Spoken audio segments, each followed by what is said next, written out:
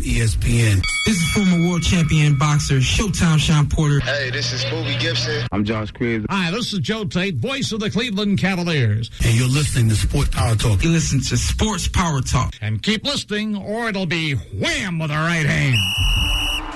Ladies and gentlemen, live from the University of Akron, WZIP Sports presents the best sports talk show this side of Lake Erie. No question, with all due respect. This is Sports Power Talk. With the latest in sports news. Your Akron Zips are the 2022 MAC champions. The Zips have defeated the Kent State Electric Chickens. In-depth analysis. Astrology for women is equal to what Joe Rogan is for men. Have you ever tried DMT?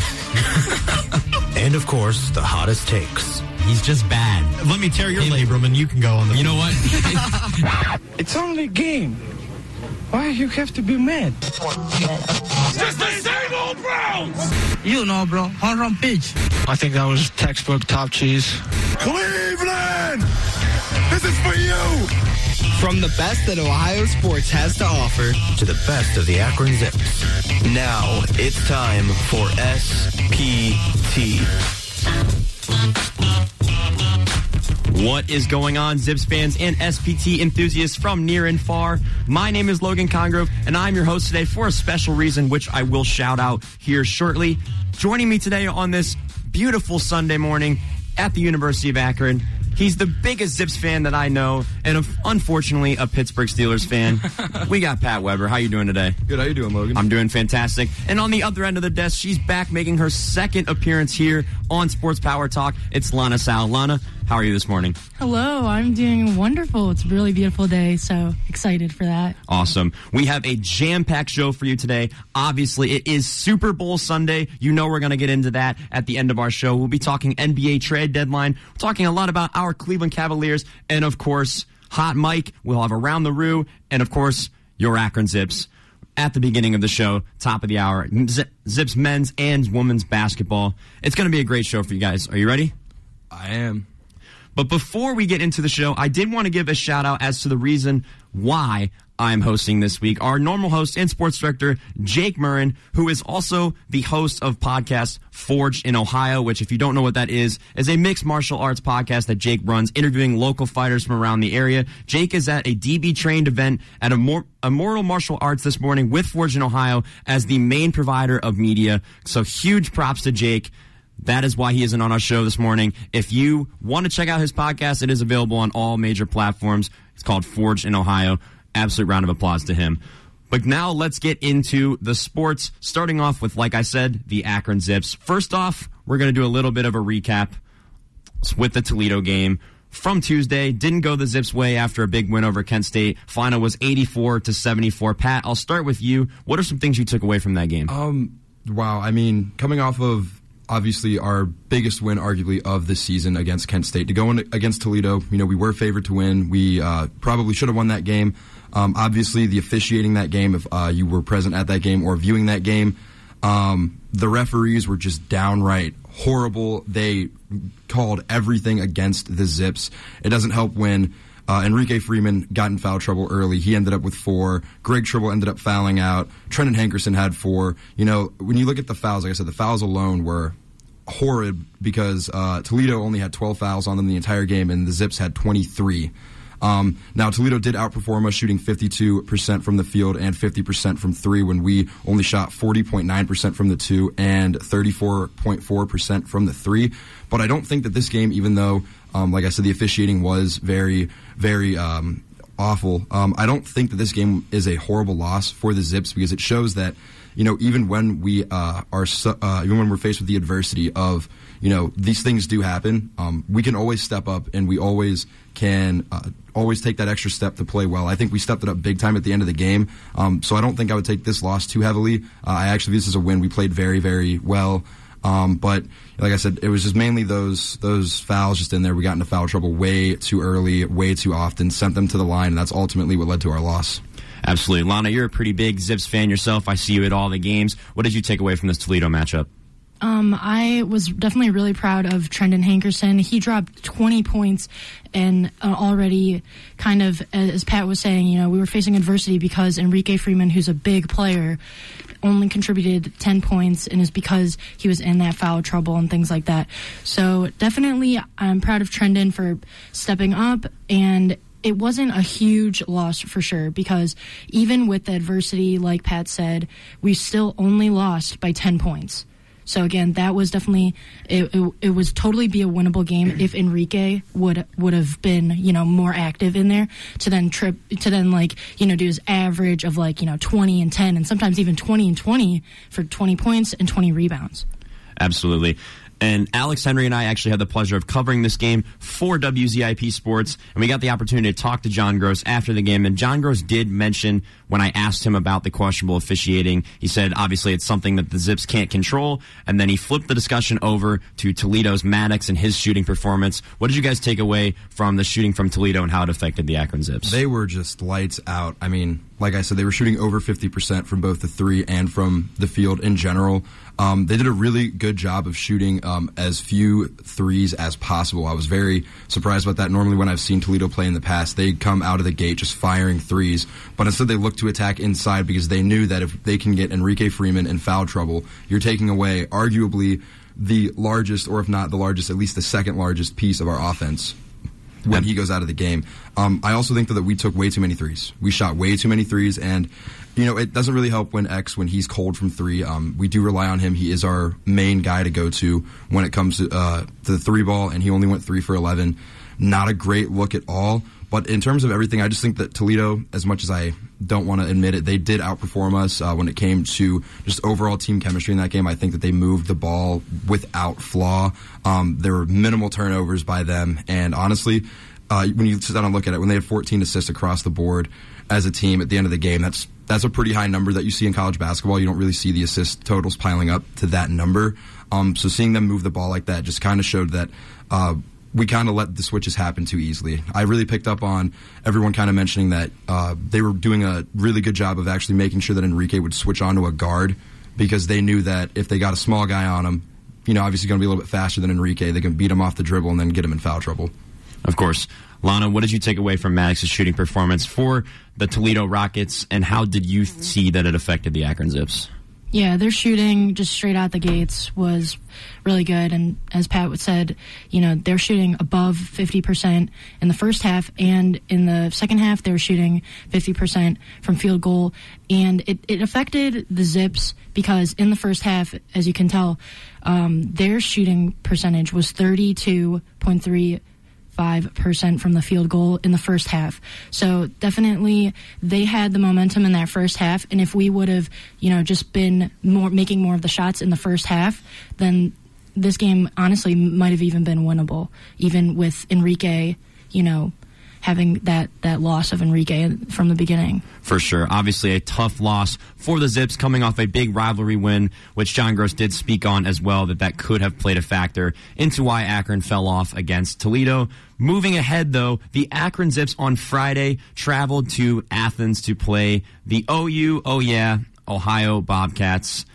Again, did not go the Zips' way with a final score of 90-81. Enrique Freeman had 21 points, and X went off 37 minutes with 34 points. But other than X and Enrique, not much scoring for the Akron Zips. I wanted to push this over to you guys. What did you take away from this disappointing Zips loss to the Ohio Bobcats? Honestly, going into this game against OU, when I was looking at the rest of our schedule, I actually predicted that we would lose this game, and this game would be the only game that we would lose, though, finishing out the season. If you've ever been to Athens, if you've ever been inside of the Convo, it gets loud in there.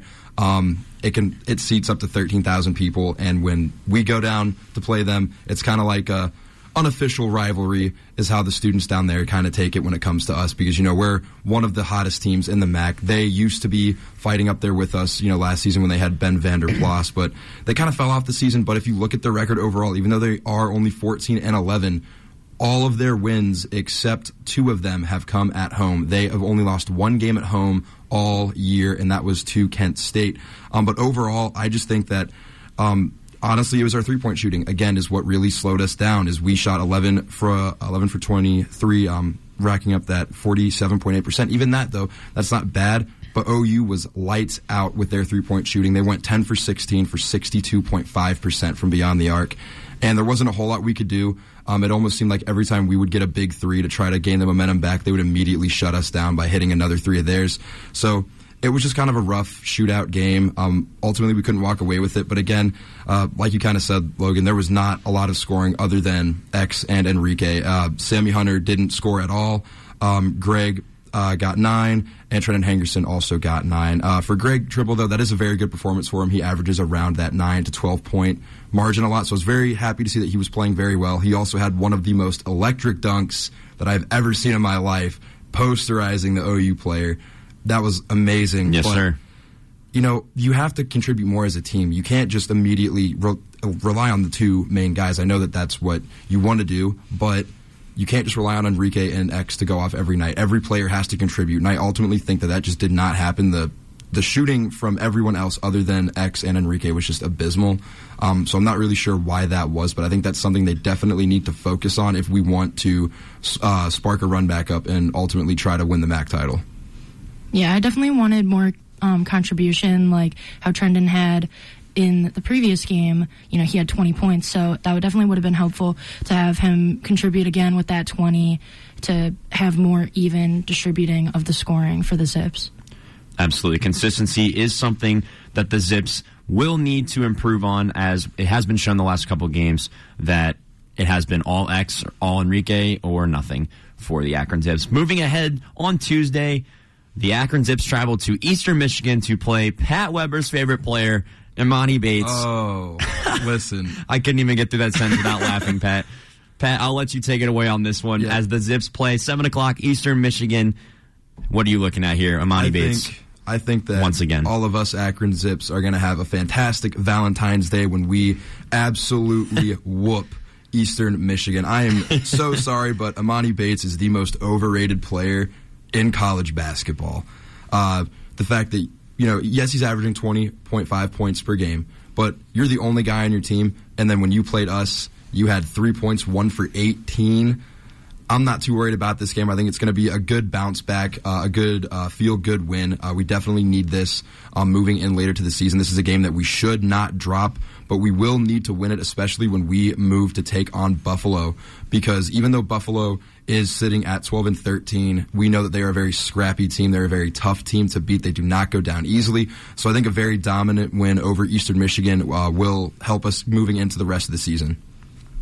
I totally agree. If the Zips just play the way that they played the last time we played them, you know, by locking down Emoni Bates, then this will be a winnable game for sure. Absolutely, I agree. I think I wanted to ask you guys this question. My opinion on Emoni Bates being in the MAC here, and I could be totally wrong. I think Emoni Bates is in the MAC because he just wanted to be above people, if that makes sense. Because he obviously came from Memphis, didn't succeed over there. He's a great player. I'll give it to him. He's a great player.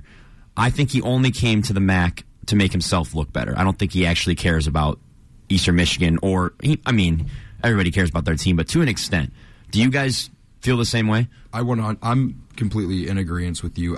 When I saw that he was making that move to come to Eastern Michigan to join the MAC, I immediately sat down and said the only reason he's doing this is he wants to boost his draft stock when he wants to enter the NBA draft, because you're right, he did not succeed at Memphis at all. He was the number 1 high school prospect, and he failed at his initial college in Memphis. So where do you go from then if you ultimately failed and look like you might be a bust, look like you might not make it to where you want to go? Well, you're going to look to a conference that, quite frankly, is a little bit weaker and is not one of those main power conferences in collegiate basketball. So you look to the MAC. The MAC, yes, we are very strong in basketball, but when you look at some of the teams that they have, especially with Eastern Michigan, they don't have a whole lot to work with. So if you can go to a team that you'll be the main star on their team and you're the only one shooting the ball, that will definitely boost your draft stock. But I agree with you. I don't think he cares about the team at all. I don't think he cares about winning. I think he cares about stat padding, and quite honestly, that's the reason I'm not the biggest fan of him. I think that if you're going to go play for a team, that you should give it your all for the team chemistry, and you should put your own personal benefits that you want to have to the side for the sake of your team, because there's no reason why you're supposedly the number 1 high school recruit a few years back, and yet your team is sitting at 6-19, and the minute you get shut down is the minute that Eastern Michigan gets blown up by 50. I just don't understand why he made the move if he doesn't want to care about the team personally. Yeah, agreed. All right, that's going to do it for Akron Zips men's basketball talk. But before we head into our next break, we will flip over to the women's side. The women have not had much success as of recently, starting off with their game versus Northern Illinois on Wednesday, losing by a score of 88-63. Throw it over to you guys. What did you see from the Lady Zips out of this one? It was just a rough night shooting for the Zips. They only shot 6 for 17 from 3, racking up 35.3% from beyond the arc, while the Huskies shot 13 of 29 for 44.8%. They also outperformed us shooting inside the arc, as they went 31 for 62 for 50%, and we went 26 for 54 for 48.1%. Overall, it was just a dominant win for NIU, a win that personally I didn't see coming at all, because I thought that NIU, with their record at that time being 11-10, I thought this would be a sure winnable game for the Zips, but unfortunately it didn't swing our way, and yeah, it was just the shooting overall. They just have to take better shots. I thought some of the shot selections that were taken in that game were a little questionable at times, but also NIU, they're not a team to be reckoned with. I've seen them play a few times. They are a team that never goes down without a fight, and I think ultimately that there is that possibility we came into this game expecting a win because of we are underestimating some of these opponents, and I ultimately think that's why it led to a Zips loss. Absolutely. Looking at the stats from that game, Rachel Martindale had 17 points, Reagan Bass had 12. And other than that, nobody else in double digits, which has been the case recently for the Zips. Lana, what have you seen from the Zips, especially in these last couple of games that could be improved?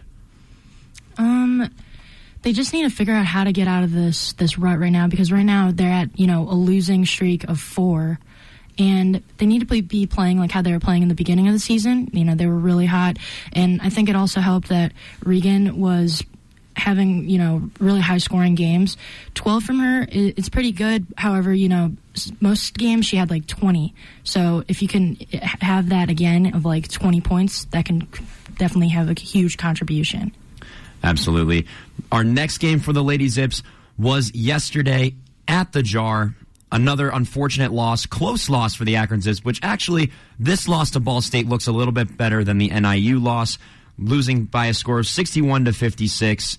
The Zips played hard in this one. Ball State, obviously one of the better teams in the MAC. Looking at the stat score here, pulling up the stats from yesterday's game, it's a little misleading. The loss is misleading, I guess is the word I'm looking for. Obviously, like I mentioned, Ball State, one of the top teams in the MAC. This was on the road as well. Dominique Camp had 13 points. Molly Neitzel had 12. Reagan Bass had 10. Lainey Farrell had 10. So a good spread for the Zips on the stat line. So misleading loss in my opinion, but I'll push it over to you guys. What do you take away from this close loss to one of the top teams in the MAC? I don't think that the Zips should view this as a loss. I mean, Ball State is the most dominant team for women's basketball in the MAC. They are 21-4. They are on fire. And I honestly think that our women's Zips did a fantastic job of defending their 3-ball, because Ball State went 3 for 21, only shooting 14.3% from beyond the arc. So I think they did a fantastic job of closing out on the 3. Overall, you said it's a very misleading stat line, a very misleading loss at the end of the day, because realistically, it was a very close game, like you mentioned. Ball State only shot 23 for 60 from inside the arc with 38.3% from the field, and the Zips shot 18 for 49, going 36.7% from the field. So it's a very misleading loss. It was a very, very entertaining game. Like I said, I don't think the Zips should view this as a loss. Rather, view this as you just competed with the most difficult team to contend with in our conference, and you shut them down at one of their better spots in the 3-ball. So don't view it as a loss. Keep your heads high. It was a fantastic game, and just look forward to beating Eastern Michigan. Yeah, I agree. From the 3-ball, they did a really good job of defending. Maybe in the first quarter, if they would have defended for field goals, because they were 53.33% in the first quarter, and then the Zips, unfortunately, were 4 of 11 at 36.36% from the field goals. So I think if that first quarter maybe would have been a little bit better for shooting for the Zips, then they honestly would have won this game. And if they would have had a better job of defending from that first quarter, that then the Zips scoring more points in the first quarter would have been better. Absolutely. And moving into our next matchup for the Lady Zips, it's going to be on Wednesday, Inside the Jar versus the same team as the men, Eastern Michigan. Should be a good matchup for them. Akron needing a win to kind of get back on track. What are you guys expecting out of this game? I'm expecting a win for the Lady Zips. However, I do expect this game to be somewhat close because Eastern Michigan, when it comes to the women's side of the MAC, they are a very competitive team. They're one of those teams that, like I said, they're a very tough team to beat. They're one of those teams that they don't go down without a fight. So I expect to see a very, very entertaining game, but I do ultimately think that the Zips will walk away with the win in this one. Absolutely. Lana? Yes, I'm hoping for a Zips win as well for Eastern Michigan. You know, before we head into break, one final question I wanted to pose to each of you guys. Heading into the MAC tournament coming up soon, who is your favorite for the men's and women's side? So for the men's, obviously, I'm going to take our very own Akron Zips. This is kind of like almost carbon copy of our season last year, except for us ultimately beating Kent State, which was a phenomenal thing. That was the first time I got to see us beat Kent like in a sport at home in 3 years, so I love that game, but I do think that we have what it takes. We were in the spot last year where we hit a mid-season slump right about now that bumped us out of contention for the regular season title. So I expect us to do the same thing. We know how to get it done in the tournament. We know what we need to do.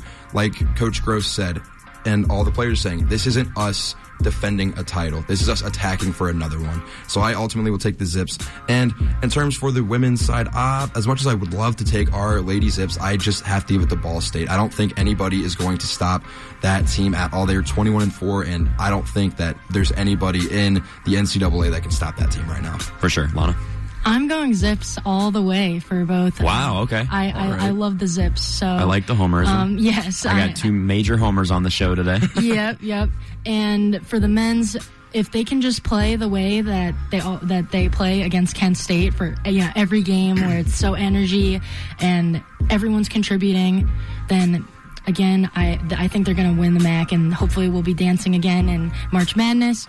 And then for the Lady Zips, I hope that everything's just going to be okay, that they're going to bounce back from this losing, and I'm still sticking with them, still supporting them. Of course, we still ride with the Zips here at WZIP Sports. My picks are going to reflect the same as Pat. I'm going with the Akron Zips and the Ball State Cardinals, and that's going to do it for our Akron Zips segment. Moving into our next segment, coming back from break, we're going to be talking about the Cavaliers and getting into Hot Mic. You won't want to miss it, so stick with us right here on WZIP.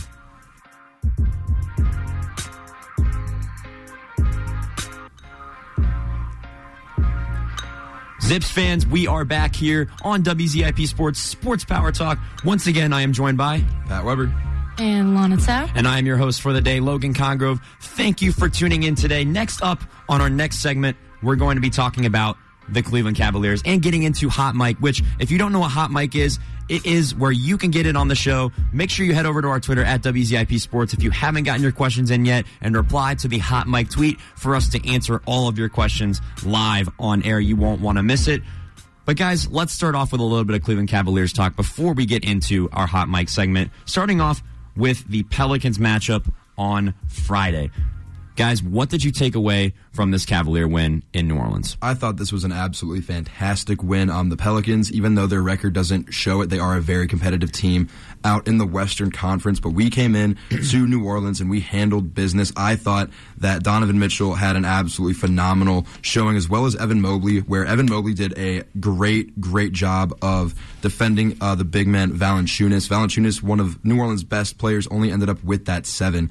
Jared Allen also did a phenomenal job of defending Valanciunas. I think both of them were some of the key factors defensively, at least, that helped the Cavs get this win. All starters except for Isaac Okoro found themselves in double digits, and Karis LeVert coming off the bench with 13. It was just a fantastic showing by the Cavs, in my opinion. The Pelicans, they struggled a lot from the field. Their only main source of scoring was Brandon Ingram with 25. And then after that, the second leading scorer for them was Trey Murphy, the third, with 17. And I'm going to be honest with you, I've never heard of that guy before in my life. Actually, you know what's crazy, Pat? When Alex and I went into cover the last time the Pelicans came to Cleveland, Trey Murphy didn't know who he was either. Came up to me and Alex, who were standing on the court taking our pictures pregame. He goes, "What's up, guys? How you doing?" Daps us both up. "What's going on, guys?" Starts talking to us. He walks away, and Alex goes, "Who is that?" And I was like, "Dude, I don't know." So we looked him up, and it was Trey Murphy. So Trey Murphy's a nice guy. If he's a nice guy, I give him the respect. But in terms of everything, a very good game for him at least. But I just think the Pelicans, obviously, you're missing Zion Williamson, so you're missing your main star out there. And I also think that C.J. McCollum had one of the worst games of his career against the Cavs this night, only shooting 4 for 14 and 0 for 5 from the three. That is a very unusual showing for C.J. McCollum. Yeah, I kind of expected this win from the Cavs. Like Pat said, there isn't Zion Williamson, so the Cavs should be playing this well. And why not, play this well and get everyone contributing? Because if there's one thing for basketball that's like a huge main focus, if everyone chips in, that is way more effective than, just having like one person go off. Teamwork makes the dream work, and that's what the Cavs showed tonight. Absolutely. Lana, you're one of the biggest Cavs fans I know. Before we get into recapping our next game, I just wanted to ask you preemptively, now that the Brooklyn Nets are definitely out of the picture, what do you see for the Cavaliers going forward? Do you think that they could get a home court advantage? Yes, for sure. This is the time for the Cavs to continue their winning streak. They're now winning, it's 5 or 6 games? 6-game winning streak. Yeah, Yep. 6-game winning streak. They need to keep that up because, now is the time. Kyrie's gone. Kevin Durant's gone from the Brooklyn Nets. And honestly, because I was at that game when they played the Brooklyn Nets the last game, and it was kind of scary. They were like Kevin Durant and Kyrie, they did a good job of, making shots, and the Cavs were playing really good defense that game. And yet, when teams were making, really good shots, even when contested, there was nothing that really they could do, but now that team is broken up now. So, now is the time for the Cavs to keep this momentum going as much as you can so that then we can have this momentum then going into playoffs, hopefully, right? So 100%. I would agree with you there, Lana. I do think the Cavs now have a wide open chance to get a home court advantage heading into the playoffs, with the Brooklyn Nets being definitely out of the picture. Moving ahead, last night the Cavaliers had the Chicago Bulls in town. The Bulls, obviously DeMar DeRozan, Zach LaVine, pretty good team. The Cavaliers were able to come away with the win, as you mentioned, 97-89. It was a great game on all ends for the Cavaliers. Donovan Mitchell with 29 points, Darius Garland 19, Jarrett Allen with 23. Jarrett Allen has been on a tear recently. So before we even get into recapping this game, I wanted to push this question to you guys. Who would you say right now, outside of Donovan Mitchell, means the most to this Cavaliers team? I would have to say Jarrett Allen. He arguably, in my opinion, is one of the most underrated centers in the NBA. Not only because he's undersized for a big man, but because he is just simply one of the best centers out there in the game. He does a fantastic job. He hustles after every ball. He does a great job he's one of the best defenders on this squad. And his shooting, this game definitely showed it. 10 for 13, only missed 3 shots and got 23 points. Held Vukovic, one of the better centers in the East, to only 14 points, 7 of 13 from the field and 0 for 4 from 3. So I think that Jarrett Allen 100% has to be the second most valuable piece on this Cavs team. I would say Darius Garland, because he is our facilitator, and in order to give, Jarrett Allen these opportunities, Darius Garland is an extremely good point guard. He looks for his teammates, and he knows then when Darius Garland, should shoot. Like, he knows when to take the shots for himself when he's available, and then he also knows when to look for his open teammates. And you can tell because he's a really good point guard by having, lots of assists and lots of points. He's not like a ball hog. And that's why I love Darius Garland, because he is a really, really good facilitator in that aspect. Absolutely. Like I mentioned, Cavs did come away with the win here. What did you guys take away from this game heading into the Spurs matchup this week? Honestly, it was a good win, but our bench did not contribute a thing. When you look at it, our leading scorer off the bench was Cedi Osman with 4 points, and the only other person that scored off the bench was Karis LeVert with 1. I think that our bench has to do a better job of contributing if we want to look to continue to succeed. Also, I wish... looking at our roster right now, the only starter, again, who wasn't in double digits was Isaac Okoro. Now, I know he's not our offensive weapon go-to guy, but you've got to start contributing more than just those 6 to 7 points per game if you want to have this team succeed, because there are going to be times where your contributions, if you could get to that 10 points, could make the difference between a win and a loss, especially when it comes time for the playoffs. So I just want to see Isaac Okoro try to contribute a little bit more offensively. even his shooting just wasn't that great. 3 for 9 from the field, 1 of 5 from 3. Not a great look at all. But other than that, I think, like I said, our bench just has to do a better job of contributing, and Isaac Okoro just has to pick it up a little bit on the offensive end. Yeah, agreed. I kind of wanted Jetty to have a little bit more of those points because, some games he has like 30 or 20 coming off the bench, right, and those are amazing to watch. And I definitely wanted him to have more points to contribute to that game.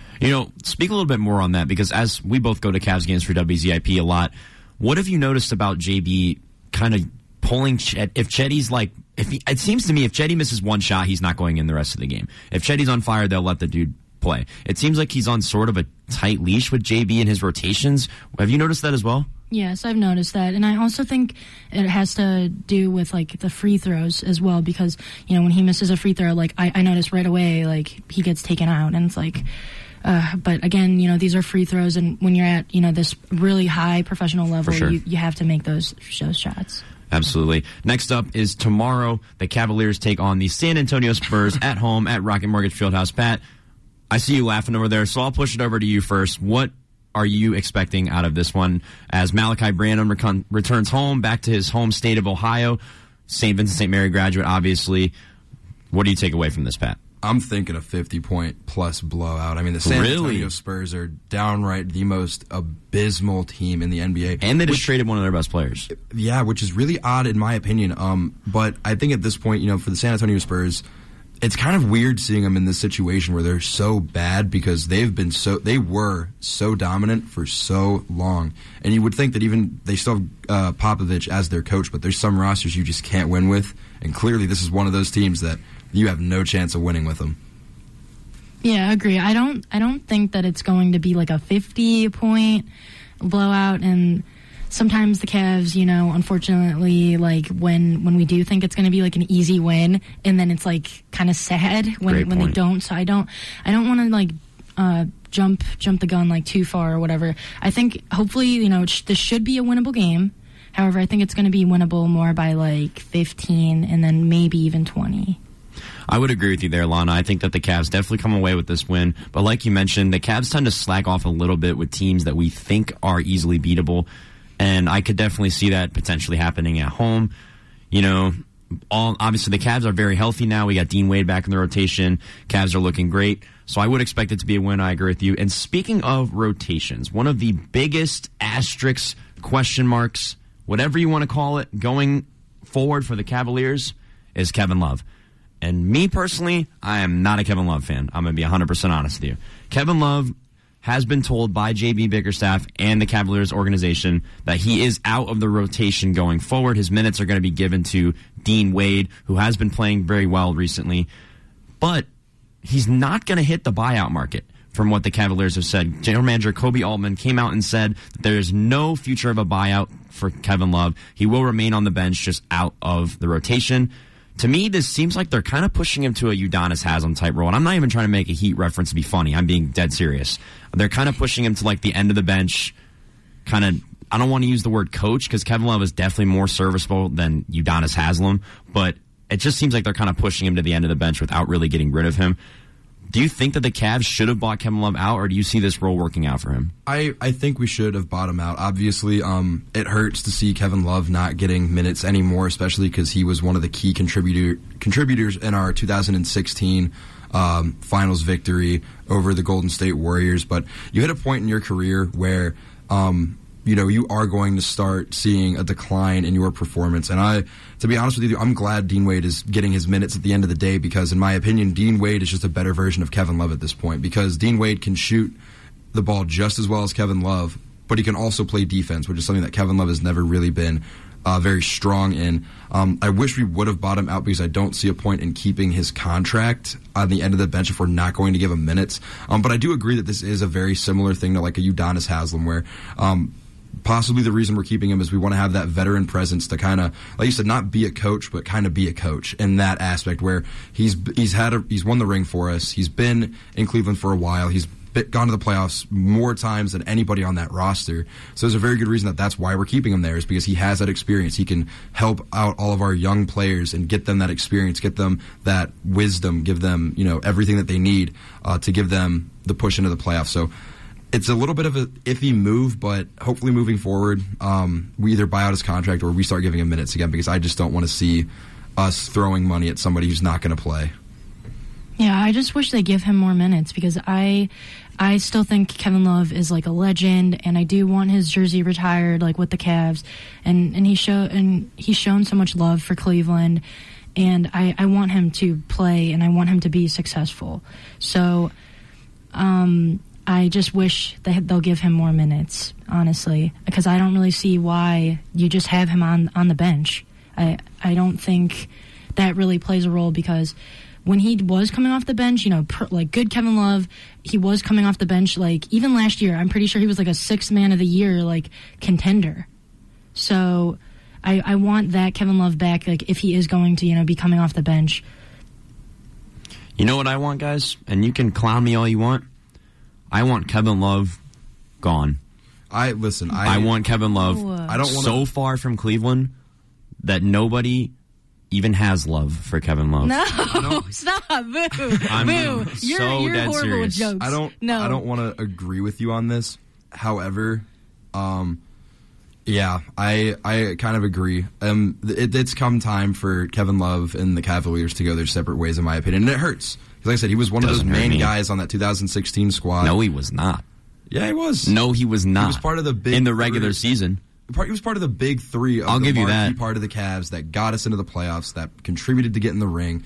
And he helped us greatly last year as well, when Ricky Rubio went out last season and Kevin Love had to step up big time and fill up that 6-man spot. I think he did great, but it's at a point where he just can't contribute to a squad like the Cavs anymore. We have built ourselves a roster to where he can no longer really contribute any meaningful time with the team. I was actually kind of eyeballing the trade deadline to see if we would possibly trade him somewhere, just to see if he has a chance at trying to revive some part of his basketball career, because with all the injuries that he's had and everything, Kevin Love is just one of those players that you love him, but at the end of the day, he's having all these issues. And personally, I would have liked to see us trade him, at least get a little something back. I think a good fit possibly would have been the Detroit Pistons or the Orlando Magic. Give a veteran to a really, really young team that just needs that leadership out there. But we still have him, and hopefully if we do choose to keep his contract moving into the future, hopefully he can adapt to, like you were kind of saying, a Udonis Haslem, where he's there to help everybody out, like help all the young guys out. He won't contribute anything, but having his presence in the locker room, on the court, will definitely boost this team to a playoff victory. I just feel like that's definitely the direction that they're trying to take this. And honestly, and I'll even give this one to Kevin Love. Kevin Love can still play somewhere.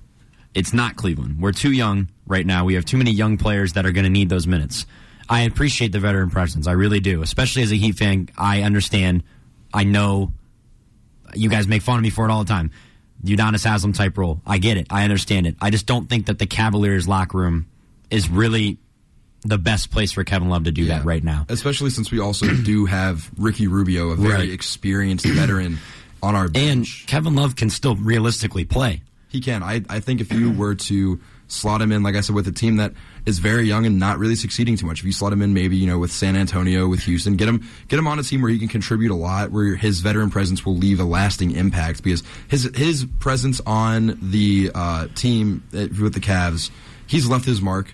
And I'm very grateful for Kevin Love for that. But like I said, there does come a time where a team and a player inevitably do go their separate ways, whether that be through retirement or through, a buyout contract. But I do believe that Kevin Love and the Cavs, I believe that time has come to pass. I do still want to see him succeed, because he has done so much for the city of Cleveland. I want to see him still play. I want to see him contribute to this league.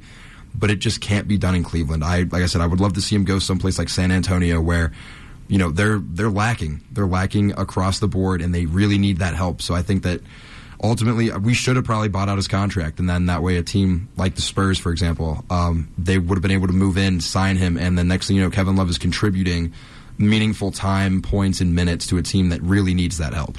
Absolutely. That is going to wrap up our Cavaliers talk, at least before we get into the NBA trade deadline. Next segment, you know what that means, though. It's time for Hot Mic here on WZIP Sports, which if you don't know what Hot Mic is, I'll explain it once again. Hot Mic is a segment where you can get in on the show every week. The tweet comes out on Wednesday. You reply to the tweet, and we answer your questions live on the air. We have some frequent question askers, but this time we have some new question askers, and lots of them. So let's get right into it, starting off with Zach Stratton. He has 2 questions, starting off with which big 3 was a bigger disappointment? The Nets, Kevin Durant, Kyrie Irving, and James Harden, or the Lakers, LeBron James, Anthony Davis, and Russell Westbrook? I'll start with you guys. What's your take on this one? It has to be the Nets. I am so sorry, but the big 3, I guess in air quotes, for the Lakers was never really a big 3. Everybody knew that Russell Westbrook was at a point in his career where he's not the same Russell Westbrook that we have seen in the past. So I wouldn't even consider that a big 3. I think the Nets is by far the biggest disappointment because you had Harden coming off of his MVP caliber seasons, Kevin Durant still being one of the most efficient scorers that we will ever see in our lives, and Kyrie Irving coming out of one of his better seasons. And I just think that big 3 ultimately with all the hype that it gained, with everybody saying, the East is so weak and that the Nets will be able to dominate, and for them to not even make it to a conference finals. I don't think they even made it to a conference finals. And for them to not even make it that far when you have 3 of the NBA's best players, and like I said, Kevin Durant, he's the most efficient scorer across the board in the league. Did nothing. James Harden, one of the most efficient scorers, one of the best ball handlers in the league, did nothing. Kyrie Irving, all he did was cause problems. Kyrie Irving became the Antonio Brown of the NBA in his time in Brooklyn. I think that was by far the biggest disappointment. Yeah, the big 3 for the Nets was really disappointing. Honestly, when Kyrie just left the Cavs, he turned into a totally different person, and this whole flat Earth thing, and just causing controversy everywhere he goes is just. It's not the person that I loved when he was here in Cleveland, and that was really disappointing. And similar thing with Kevin Durant. I loved him when he was in OKC, and then once he left OKC, same thing. He caused all this drama, being a snake, and then going to Golden State, and then now trying to hop onto another one with the Nets, it still kind of worked out though for Kevin Durant and Kyrie. There were flashes of them, working out together, and then James Harden just aborted the ship. He didn't even really play for the Nets, if we're being honest. And that big 3 was kind of just not good. But for KD and Kyrie, it honestly wasn't horrible, but they left each other anyway, so. Absolutely. Next question from Zach is, what is your favorite Super Bowl commercial ever? And we do have 14 questions, so elaborate on this one quickly. All right. I think for mine, it has to be the Darth Vader Kia one from, I think, 2014, where the little kid's standing outside, trying to use the Force or whatever, and his dad turns the car. I think that's my favorite one because I'm a huge Star Wars fan. That's a good one. Lana? I like the Clydesdales ones. They're just so cute. So I really love those ones. I'm big on any of the Doritos ones. They're funny every single year. Doesn't matter which one, Doritos for me. Next up, a question comes in from one of our WZIP Sports members, Matt Permuka, and he asks, what is your go-to Super Bowl snack? P.S. Any answer other than buffalo chicken dip is wrong. Ooh. See, buffalo chicken dip is good, but I think my go-to... I think it's gotta be some wings. Some wings or some Mont Sticks. For me, I think it's probably just chips and dip. I'm gonna go with wings. I said this on Dev's show on Thursday night. Go with wings, honey mustard wings, any wings. I low-key do not like super hot wings, but wings for me is going to be the question. And speaking of Dev is also a member here at WZIP Sports, and his question is early Guardians predictions. Do they win the Central again? Pat, you're wearing Guardians gear today, so let's hear what you guys think on this. Yeah, I don't think there's anybody in the AL Central that's going to be able to stop us, especially since we added Josh Bell in the offseason. We literally filled the one position that we were lacking in, and we filled it with a player that is probably hitting one of the best. He's in the best part of his career. He's hitting his best seasons. And I think that we are going to win the AL Central. And I'm going to give a really bold prediction early on, but we are going to win the World Series this year too. Okay, Mona? Yes, I hope so too. I absolutely love the Guardians. They're just such a talented team because now we have our youngsters, Steven Kwan, Oscar Gonzalez, who are both rookies, and they showed flashes of greatness. So it can only go up from here.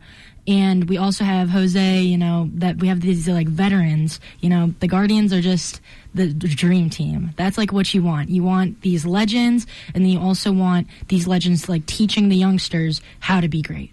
Absolutely. Next question we have comes in from my buddy, my favorite person here on WZIP Sports, my hater, although he did take it out of his bio, Jake Murren, a GOAT. And he asks, who is coming out of the West in the NBA? You already know what I'm going to say, but you guys can go first. Coming out of the West. I'm gonna go out on a limb here, and I'm gonna say the Mavs. I'm gonna say the Mavs because I think that addition of Kyrie is actually I think it's working for them very, very well because it takes some of the pressure off of Luka to have to drop 50 points a night, and I think that Kyrie's been playing very well there. So I'm taking the Mavs. I think the Mavs will do it.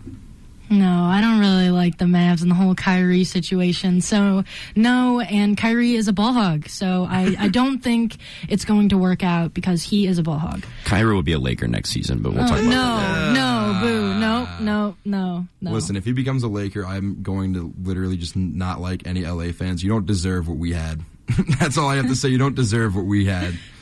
But I think the Nuggets. I like Jokic. He is an extremely talented player, and he's a big that can truly do it all. He can pass, he can shoot, he can rebound. Amazing. Absolutely. Another question comes in from Jake Murren. He says, please follow me, Logan. This is probably the millionth time this kid has asked me this. So here it goes. Once again, Jake Murren. No. Next question. Who do you think who is going to get Victor Wembanyama in the draft this year? This comes in from Joe Barry. I think it's going to be the Houston Rockets because they are dead last in the NBA. It's a toss-up between the Rockets and the Spurs.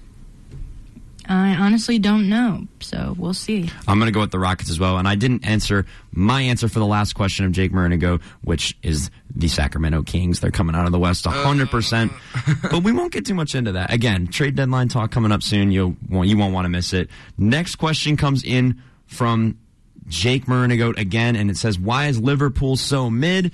And once again, Jake Murren. I don't want to be that guy, but yeah, you're a Chelsea fan, and I don't think that $100 million transfer is working out too hot. Hey, I'm not one to speak because Liverpool isn't looking great right now, but another terrible question from Jake Murren. Next question again comes in from Joe Barry. He says, who's rushing for more yards, Jalen Hurts or the entire Chiefs team? Jalen Hurts. Jalen Hurts. Jalen Hurts. Next question, final question from Joe Barry, and I've been wanting to answer this one all day. It's hilarious. Which of these Jabba the Hutt lifestyle choices would you be most likely to try? Eat frogs whole for every meal or be unable to walk? Oh, I don't know. There's no right answer to that, but I think I'd have to say not be able to walk. I would agree. Frogs are gross. Well, I hopefully don't want to. I want to do neither. You know what I'm saying? I love walking, and I don't want to eat frogs, so I'm going with neither. All right. I'm going to go with frogs. I'd try the frogs. Great questions, Joe. Hope you're doing all right out there in Cincinnati. Next up, we have Dan Groen. He said, what's your favorite Super Bowl food? We kind of touched on this with Matt, so we won't answer again just for the sake of time. Dan, we appreciate you so much. Hope you're doing well as well. Next up is McSlaps. He asks, Prem League updates, Man City transfer issues. Pat, I'm going to push this one to you super quickly. You and I know what's going on. So for those of you who don't know, Manchester City has found themselves in a bit of a hole. They have broken since 2014 when they first entered, or when they re-entered the Premier League. They have broke 67 transfer rules. And right now it's looking at the minimum they're going to get slapped with a 12-point deduction and possible immediate relegation to Champions League. And I'm pretty sure you don't have any thoughts on this one, but if you wanted to touch on it, you can. I have thoughts on the other question. The biggest all-star snub. Biggest all-star snub comes in from Joe Messina. I'll start with you guys. I say Darius Garland. Literally, I'm disappointed about that. I Darius Garland's on my list, but he's not who I'm going to say. Pat? I also agree with Darius Garland, but I think somebody that wasn't, I don't believe he was put in I think he was just selected as an all-star reserve. I don't believe he was actually ever put in the initial roster, and that was De'Aaron Fox. Okay. Absolutely snubbed. I'm sorry, but De'Aaron Fox has been getting disrespected for his entire career, and it's time that the NBA wakes up and realizes that he is one of the best guards in the entire league, and he deserves to be an NBA all-star. Mine is Jimmy Butler of the Miami Heat. Of course, we all should. Jimmy Butler is the biggest snub. Shout out to you on that one, Jake Murnigo. I saw your tweet, buddy. And then our final question before we head into our next break comes in from our sports director, Jake Murren. Once again, hope your event is going really well today, man. Super proud of you for Fortune, Ohio. His question is, who's the sleeper team in the Mid-American Conference for both the men and the women? Ooh, a sleeper team right now in the men's has to be the Zips. A lot of people are doubting us. So they're your favorite and the sleeper. I'm telling you, people doubt us. The minute we slip up, it's how bad Akron is. But you don't hear a word. It's one loss. One loss, all of a sudden the entire MAC is on Akron's back saying how bad we are, how we're a fake team and everything. I was going to say, you guys want to keep sleeping on us. We'll just go out and do it again like we did last season. And other than them, another really, really good sleeper team, I think, is the OU Bobcats. Because, like I said, when you go to the Convo, it gets loud in there, and their fans love basketball. So I think OU's another big, big sleeper. Yeah, I think the Zips, okay? Everyone should stop doubting the Zips because they beat Kent State, okay? I'm going to keep on saying this, okay? And, yeah, remember. 67-55. 67-55. Freeman owns you. Before we go into break, I'm going to not be a homer on this one. I think my biggest sleeper for the men is probably OU. I'd go with OU on that. And for the women, I'm going to go with probably, I hate to say it, but Kent State. Kent State's probably my women's sleeper on that side. And that's going to do it for our Cavaliers and Hot Mic segment. Next up, we have NBA trade deadline talk, easily one of the biggest things that's happened in the past week. We'll get right into it as soon as we come back. Stay with us right here on WZIP.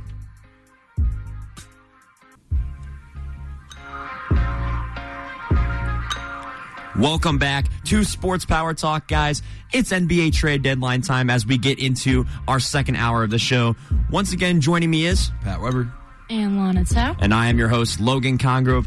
Like I mentioned, going to get into the NBA trade deadline, which was on Wednesday. Very big deal. Lots of major deals made. And honestly, in recent history, I think it's probably one of the biggest trade deadlines that we've seen. By far. I mean, there's one that kind of sparked it all. There's one trade that kind of went down that honestly blew this trade deadline wide open. Absolutely. And that is the second one that we'll get into. Obviously, we'll get into one that happened before the deadline just slightly, and that is Kyrie Irving was traded to the Dallas Mavericks.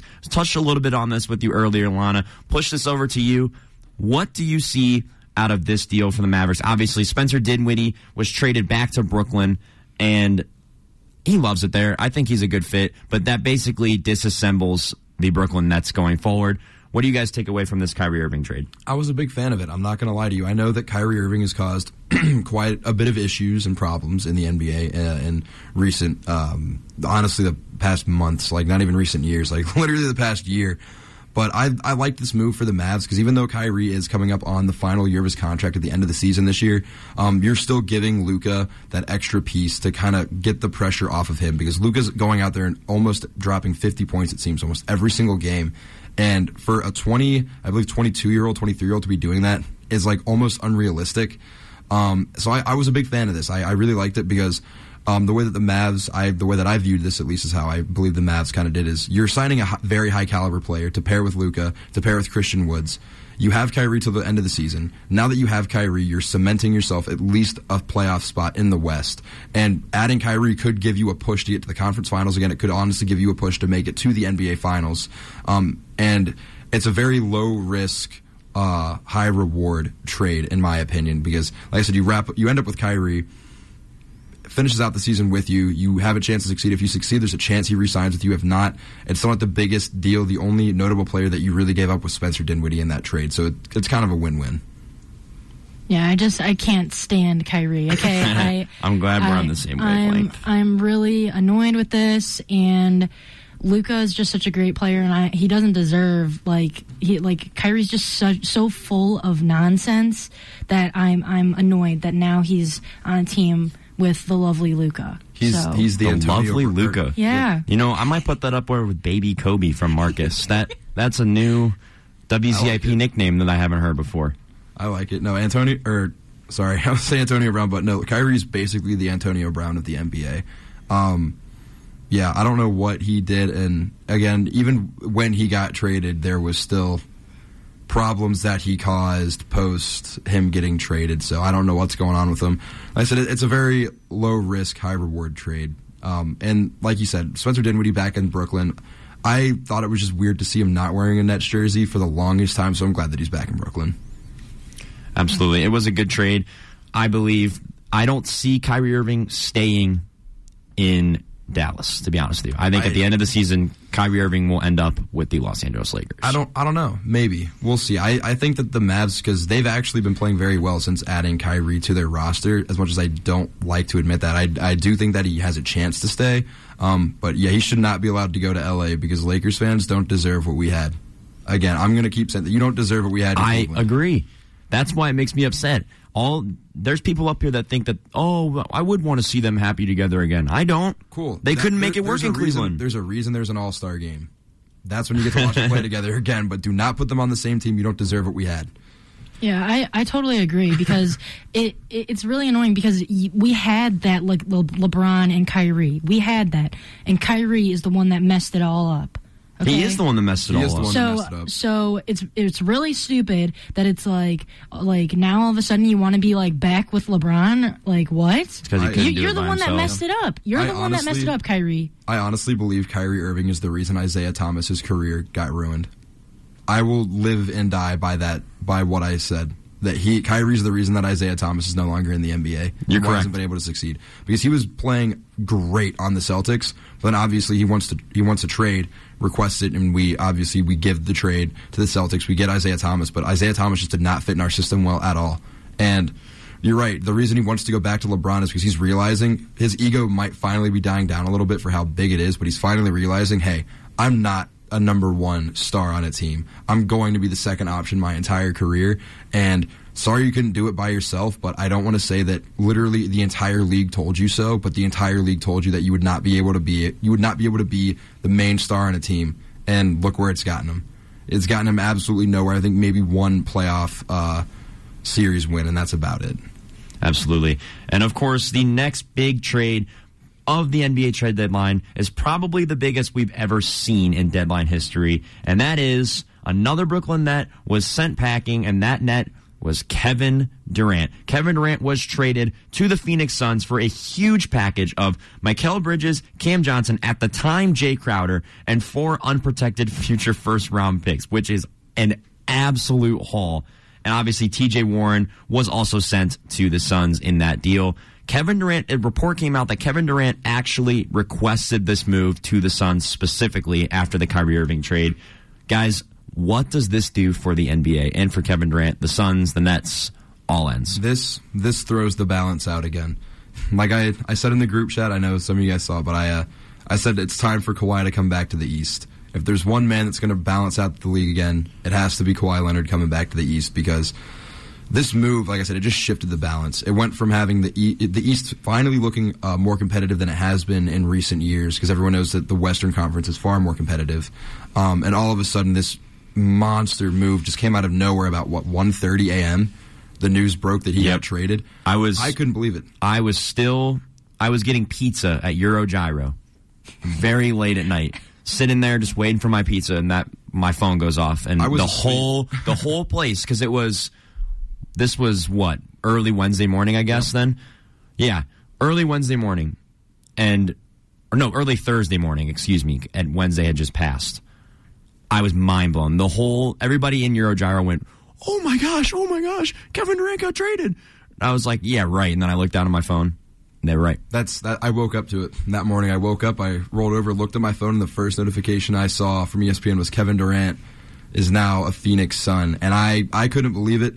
What a trade, honestly. I mean, that shook up the entire league. That not only did the Nets all-star duo get broken up in that fashion, but the fact that the Nets willingly gave up Kevin Durant after they time and time again had been making points to say that they're never going to give him up, and all of a sudden he's in Phoenix for, like you said, one of the biggest packages in NBA history. I think at that point the Nets were just ready to accept defeat. That whole plan did not work out for them. I completely agree. I wish the Cavs would have done something to bring somebody in, and we will definitely get into what the Cavs should or shouldn't have done. One of the superstars from the West has got to come back to the East to balance it out at this point, because it's gonna overload the West again. It's like a carbon copy of what the Warriors did when they got Kevin Durant. It overloaded the West for a few seasons, and then Kawhi Leonard, the GOAT, the real GOAT, he came over to Toronto. And Kawhi Leonard and Clippers takes are equally as bad as my Miami takes. It's not the Clippers, it's only Kawhi. That's worse. But in my opinion, worse? That's worse. That's my favorite player. But everybody makes fun of me, not Pat. But let's start slandering Pat. Can we start slandering Pat? You can go ahead and do it. You can go ahead and do it. No, I will live in that. I will not, because I know how it feels to be slandered, Pat. So do I. I will never do that to you. Well, thank you, but I do kind of get it. Thanks to all of my Fireside brothers, they hound me because they tune in and listen, and they hound me for some of the stuff that I'll throw out there for takes. But no, in all seriousness though, I think Kawhi needs to come back to the East, because just balance it out, man. Come to Cleveland. Come to Cleveland. Oh my! I'll allow you to say that. If Kawhi Leonard, if my favorite player went to my favorite team, listen, I need to get a Cavs jersey, and that would be the prime. I think you're reaching a little bit, Pat. I'm not gonna lie. You saw the trade that I had formulated, and it wasn't a bad idea. It was not bad. You can't tell me that was bad. You know that it was good, and you know it could have worked. Okay, Pat. You know it could have worked. You know it could have. You know what, Pat? While Lana talks on this, pull that up and read it to the audience. Lana, what are your thoughts on this going forward for the league? So for the league, yeah, I agree that the West is totally just way more people are on the West that are really competitive players. And in terms of Kevin Durant's legacy or something, this is just horrible, because he's just proving time and time again that when there's a challenge, okay, just abort ship. He just goes where things are already built. Yeah, just go with where things are already built. The most horrible one was, of course, I still think the Golden State. Well, of course, that was by far the worst move ever. Gosh. So that was totally unfair. Okay, and then this comes around and it's still unfair. However, I don't think they're going to win or maybe even be in the finals. I don't think. They have a chance, but I'm curious to see how the chemistry with Chris Paul and Kevin Durant is going to play out, because Chris Paul has not been playing well this season at all. And I'm curious to see if Kevin Durant elevates that, or if Chris Paul drags Kevin Durant down with him. Is what I'm kind of curious about. You got that trade pulled up, Pat? I do have that trade pulled up. So and you know what, guys? This is before the Clippers traded Luke Kennard to Memphis. I do want to point that out. I want to hear on our Twitter account at WZIP Sports what you think of this trade, yes or no. Go ahead. I put down that the Cavs receive either Kawhi Leonard or Paul George, one of those two, because we do need a three more than anything. We need a very good three to round out our team, and we would receive either Kawhi Leonard or Paul George and Luke Kennard. In return, we would give up, and I know this is a lot, I know, but just think about this. Lana is not going to We give up Ricky Rubio, Karis LeVert, Isaac Okoro, 2 first-round picks, and 2 second-round picks. I think that move could have worked. If the Nets willingly gave up Kevin Durant after saying time and time again they would not give up Kevin Durant, realistically, we could have pushed for a trade like that. Realistically, we could have done that, and it would have worked. Lana? I see you kind of debating over there. Yeah, you think that's worth it? I don't know, because it would be awesome to have a small forward or something like Kawhi Leonard or Paul George on the Cavs. However, we're giving up some of our players that I think also are still showing potential. When Isaac Okoro can be more consistent and do the double digits for the Cavs, I really think that he can evolve into an amazing player that could be our just a smaller forward. And I know the reason that the Cavs even drafted Okoro was because he was supposed to be the next Kawhi Leonard, because he's a very good defensive three, but he doesn't have the offensive capabilities and the offensive weaponry that Kawhi Leonard has. I thought that trade, honestly, like the only piece that realistically actually hurts us, giving him up is Ricky Rubio. He's like the only piece in that entire trade that honestly hurts us because he does so much for his leadership off the bench and coming onto the court as our sixth man. But I thought it was a good trade and the only reason I thought of it too was because if the Nets, like I said, they willingly gave up Kevin Durant when they were saying time and time again that they were never going to give up Kevin Durant. That's why I thought we could have pursued a trade like that. We didn't, but I think that it could have worked. Absolutely. Pat, we'll see what the people on Twitter say. And by the people on Twitter, I mean Jake Murren, a goat, because he's probably immediately going to reply to that as soon as he sees it. But let's find out. Let's find out if you guys think Pat's trade could have worked. But we're going to move away from the Kevin Durant trade for now and move into some smaller deals. Actually, I still wouldn't consider this one very small. But the next move would be Russell Westbrook heading to the Utah Jazz, finally done with the Los Angeles Lakers. I think Russ got a lot of what's the word? He got a lot of unjust hate towards him, but I can understand it when you go from being the MVP, averaging a triple-double, like being one of the faces of this league, to possibly being one of the worst starters I've ever seen in a rotation. Like, I can understand people's frustrations with it. I do not like Russell Westbrook at all. But I do think some of the hate that he got was not called for. Very uncalled for. So if Russell Westbrook doesn't stay with the Jazz, which is a possibility, I saw the Clippers and the Heat. Isn't that hilarious, Pat? I know. The Clippers and the Heat are the two teams that are interested in... I do. Why? I do want him in Miami. Well, and actually, before we get into that, I'll let Lana give her take on the trade itself. Yeah, I'm a little bit disappointed, of how the whole Russell Westbrook situation went, because I did want him to succeed in LA, with LeBron of course. And Anthony Davis. However, I still think he still played, somewhat of a good role, because then they switched him to being a bench player and he was coming off the bench, still having triple doubles. So, I mean, if that was the situation that was working for them, I still think that was still added, some value. However, of course, I miss, crazy prime Russell Westbrook where he was just different. Yeah, of he course. was just dominating. MVP Russell Westbrook. Yeah, the MVP Russell Westbrook was just crazy dominant. And, I did want to see, that MVP Russell Westbrook with LeBron. However, it still wasn't a complete failure, I don't think, of him in LA, because they did figure out a situation at the end, before, now he's on the Jazz now. But when he was coming off the bench, he still did have, a lot of triple doubles. And I think it's even a record of triple doubles coming off the bench that he now leads. I will admit, though, that as much as I don't like Russell Westbrook, I did feel for him. I don't know if any of you saw the clip of him getting asked in the press conference, right when he got traded. But he looked just defeated.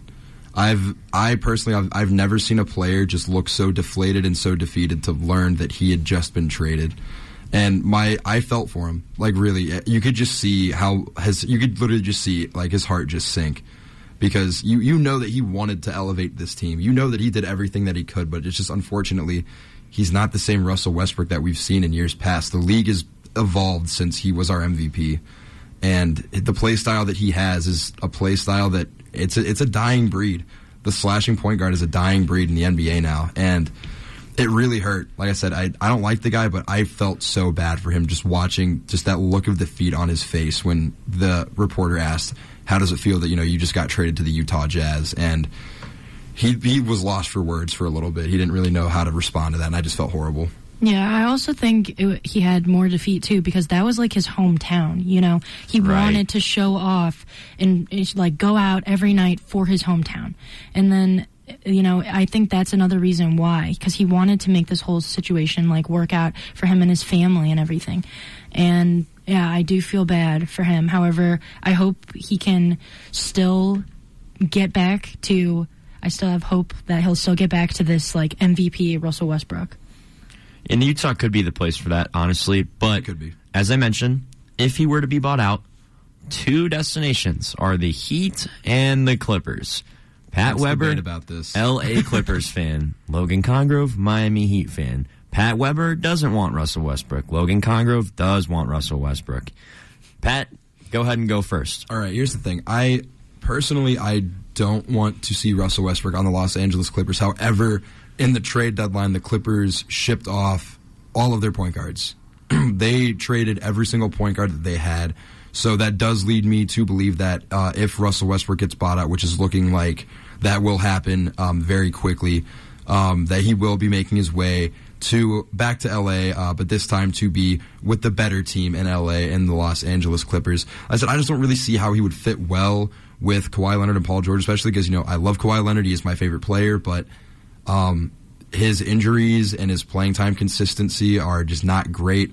Plus, we've already seen Russell Westbrook and Paul George play together, and it never worked to begin with. So I just don't really see how he would pan out in LA. But like I said, with all the trades that the Clippers did, trading Reggie Jackson and trading John Wall, it kind of solidified that they're going to make this major push to get Westbrook when he's bought out. And that actually touches on what Lana said. If he goes to the Clippers, he still would be in his hometown. Obviously, and the Lakers a chance to redeem himself. The Lakers are definitely the more prominent team in LA that kids grow up watching. However, he would still be playing in LA, quite literally in the same arena. I think it makes the most sense for him. But as a Heat fan, and before I even get started, as a Heat fan, not only the Heat, the eventual 2022 NBA champion, the Miami Heat. Wow, the Miami sounder for that now. Jake put it in there, so I figured I'd use it for myself for once. Right. You know what? I was going to use it for myself for once. Had to. The eventual 2022-2023 NBA champion, the Miami Heat, will end up getting Russell Westbrook, and here's why. Because I can't watch Kyle Lowry play another 5 minutes. I wanted him traded so bad, and I'm so upset that he's still on the team. I think Russell Westbrook, and you guys might agree with me, Russell Westbrook plays better when his teammates are younger. 100%. And the Lakers got a little bit younger towards the end, but I'm talking his first year or two, his teammates were not young. And Russell Westbrook plays better when he can be the guy that is kind of the veteran presence, the leader. I think he would mesh well with Jimmy Butler. I think he'd mesh well with Bam. And then obviously lots of the young guys that play similar to that prime Russell Westbrook you guys spoke on. So I wouldn't mind him being with the eventual 2022 NBA champion, the Miami Heat. You can even hear Pat's groan is actually the funniest part of that sounder, and I know Jake says that. But yes, I wouldn't mind seeing him in the 305. But moving on, we have D'Angelo Russell, who got traded back to the L.A. Lakers. I was so hyped for this. I love D'Angelo Russell so much. And going into the trade deadline, I said I either want him back in L.A. or I want him back in Brooklyn. One of those two. For sure. I love D'Angelo Russell so much. I think that is a fantastic move for the Lakers because D'Lo was starting to get overshadowed a little bit in Minnesota with Anthony Edwards slowly blossoming into this superstar of a player that we're watching. And I know that D'Angelo Russell still is an all-star. He's still that all-star level player. And putting him in with LeBron and Anthony Davis, I truthfully think that this might be the Lakers' reboot. I think that this is the time that the Lakers might be able to make a little bit of a bounce back and possibly sneak into at least the play-in tournament. I wouldn't go that far. I don't think D'Angelo Russell is, that good to that, he could help with the Lakers' problems of, needing more people to, contribute. Because if we're being honest, that's, basically the problem with the Lakers is that, LeBron's, over here, averaging, 30 every night. And then, Anthony Davis is, either hurt or, not. Or, and, when he is healthy, it's amazing, and you'd love to see that. However, I don't think D'Angelo Russell is going to be the one that comes in and totally flips the Lakers. Absolutely. I'm going to say a couple more trades, but we won't elaborate on all of them. Pat Bev traded to the Magic for Mo Bamba moments after tweeting about how excited he was to be back with D'Angelo Russell. I did find that one pretty funny. Mo Bamba will be a great addition for the Lakers. 100%. But if we're going to talk about things that are funny, what's even funnier is that John Wall got traded back to the Houston Rockets after going on an absolute tangent about how horrible the Rockets were and how horrible his experience were. Man, as soon as I saw that, I was crying, laughing. All the clips of him saying, "Oh yeah, they trash. I hated it there. They're terrible. I'm never playing there again." It'd be different if he actually did something for the Clippers, but he played one game and that's it. Yeah, I'm so sorry. That's embarrassing. It's just weird because you look back on it, and John Wall used to be one of the best players in the league at one point, and to just see where he's gone, I just can't believe it. They got to get him back to the Wizards somehow. It's the same way with D-Rose when you look at it. It's We can only tell the stories of how great they were. Right. You can't relive what they used to do. He is definitely not playing for the Rockets. I'm telling you right now. He'll get bought out. 100%. Yeah. He'll get bought out, or he'll just sit the whole season. Going to have a riot. There's no way he enters that locker room without getting smacked in the face. Facts. Next question, or next trade we have is James Wiseman to the Pistons, and this one is actually in jeopardy. We are getting close to our break, so we'll talk about this quickly. With the Gary Payton trade being a part of this, Gary Payton failed his physical, and the Warriors actually just moments ago filed a complaint on this. So if this trade falls through, it might not even happen. If it goes through, do you guys think this is a good trade? Honestly, I do, because James Wiseman has done nothing since he's been drafted to the Golden State Warriors. I think that slotting him in with the Pistons is a better way for him to kind of spark his career back up. You know, you do want to go to a team that isn't succeeding. You want to go to a failing team if you want to spark it back up. That way, you know, I don't want to say it's a similar thing like what we touched on earlier with Imani Bates, but that's kind of what James Wiseman is going to have to view him getting traded, if it goes through, is that he's going to have to be the main guy, so he has to focus on his stats. That way he can eventually make his way back onto a roster of a team that can actually compete in the NBA. Absolutely. And before we go to break, obviously we have to touch on the Cavaliers, but there's not much to touch on. The Cavaliers stood pat, did not make any trades despite looking for deals for Osman, looking for deals for Karis LeVert, looking for deals for Kevin Love. Nothing. Lana, I want to push this one over to you, and this will be our Around the Root question as soon as Lana finishes her analysis. Do you think that the Cavs were smart for staying pat? Yeah, I think so. I love the Cavs team that they have right now, and I think that there needs to be, you know, at least give it a season, you know, with this exact team, and then see how it goes. And then if, you know, there are available trades that, you know, can help the Cavs, of course, then look into that for sure. You know, in Kobe we trust. Kobe Altman knows me by name, one of the coolest guys I've ever met. Kobe Altman, shout out to you. You'll be in our SBT intro here soon. Thanks for that soundbite. And this will be our Around the Root question. We talked about this a little bit earlier. Lana gave her analysis. Is the Cavs' window of opportunity now? With the Nets giving up, the Cavs now have a chance to have home court advantage. We already got Lana's take on it. So make sure you head over to our Twitter account on WZIP Sports. It will be posted immediately after the show to give us your answer on if you think the Cavs' window of opportunity is now. And that's going to do it for our NBA trade deadline segment. To round out our show, we're going to head into the Super Bowl and NFL honors. You will not want to miss it. It is Super Bowl Sunday, and we got a lot of packed for you in this final segment, so stick with us right here on Z88.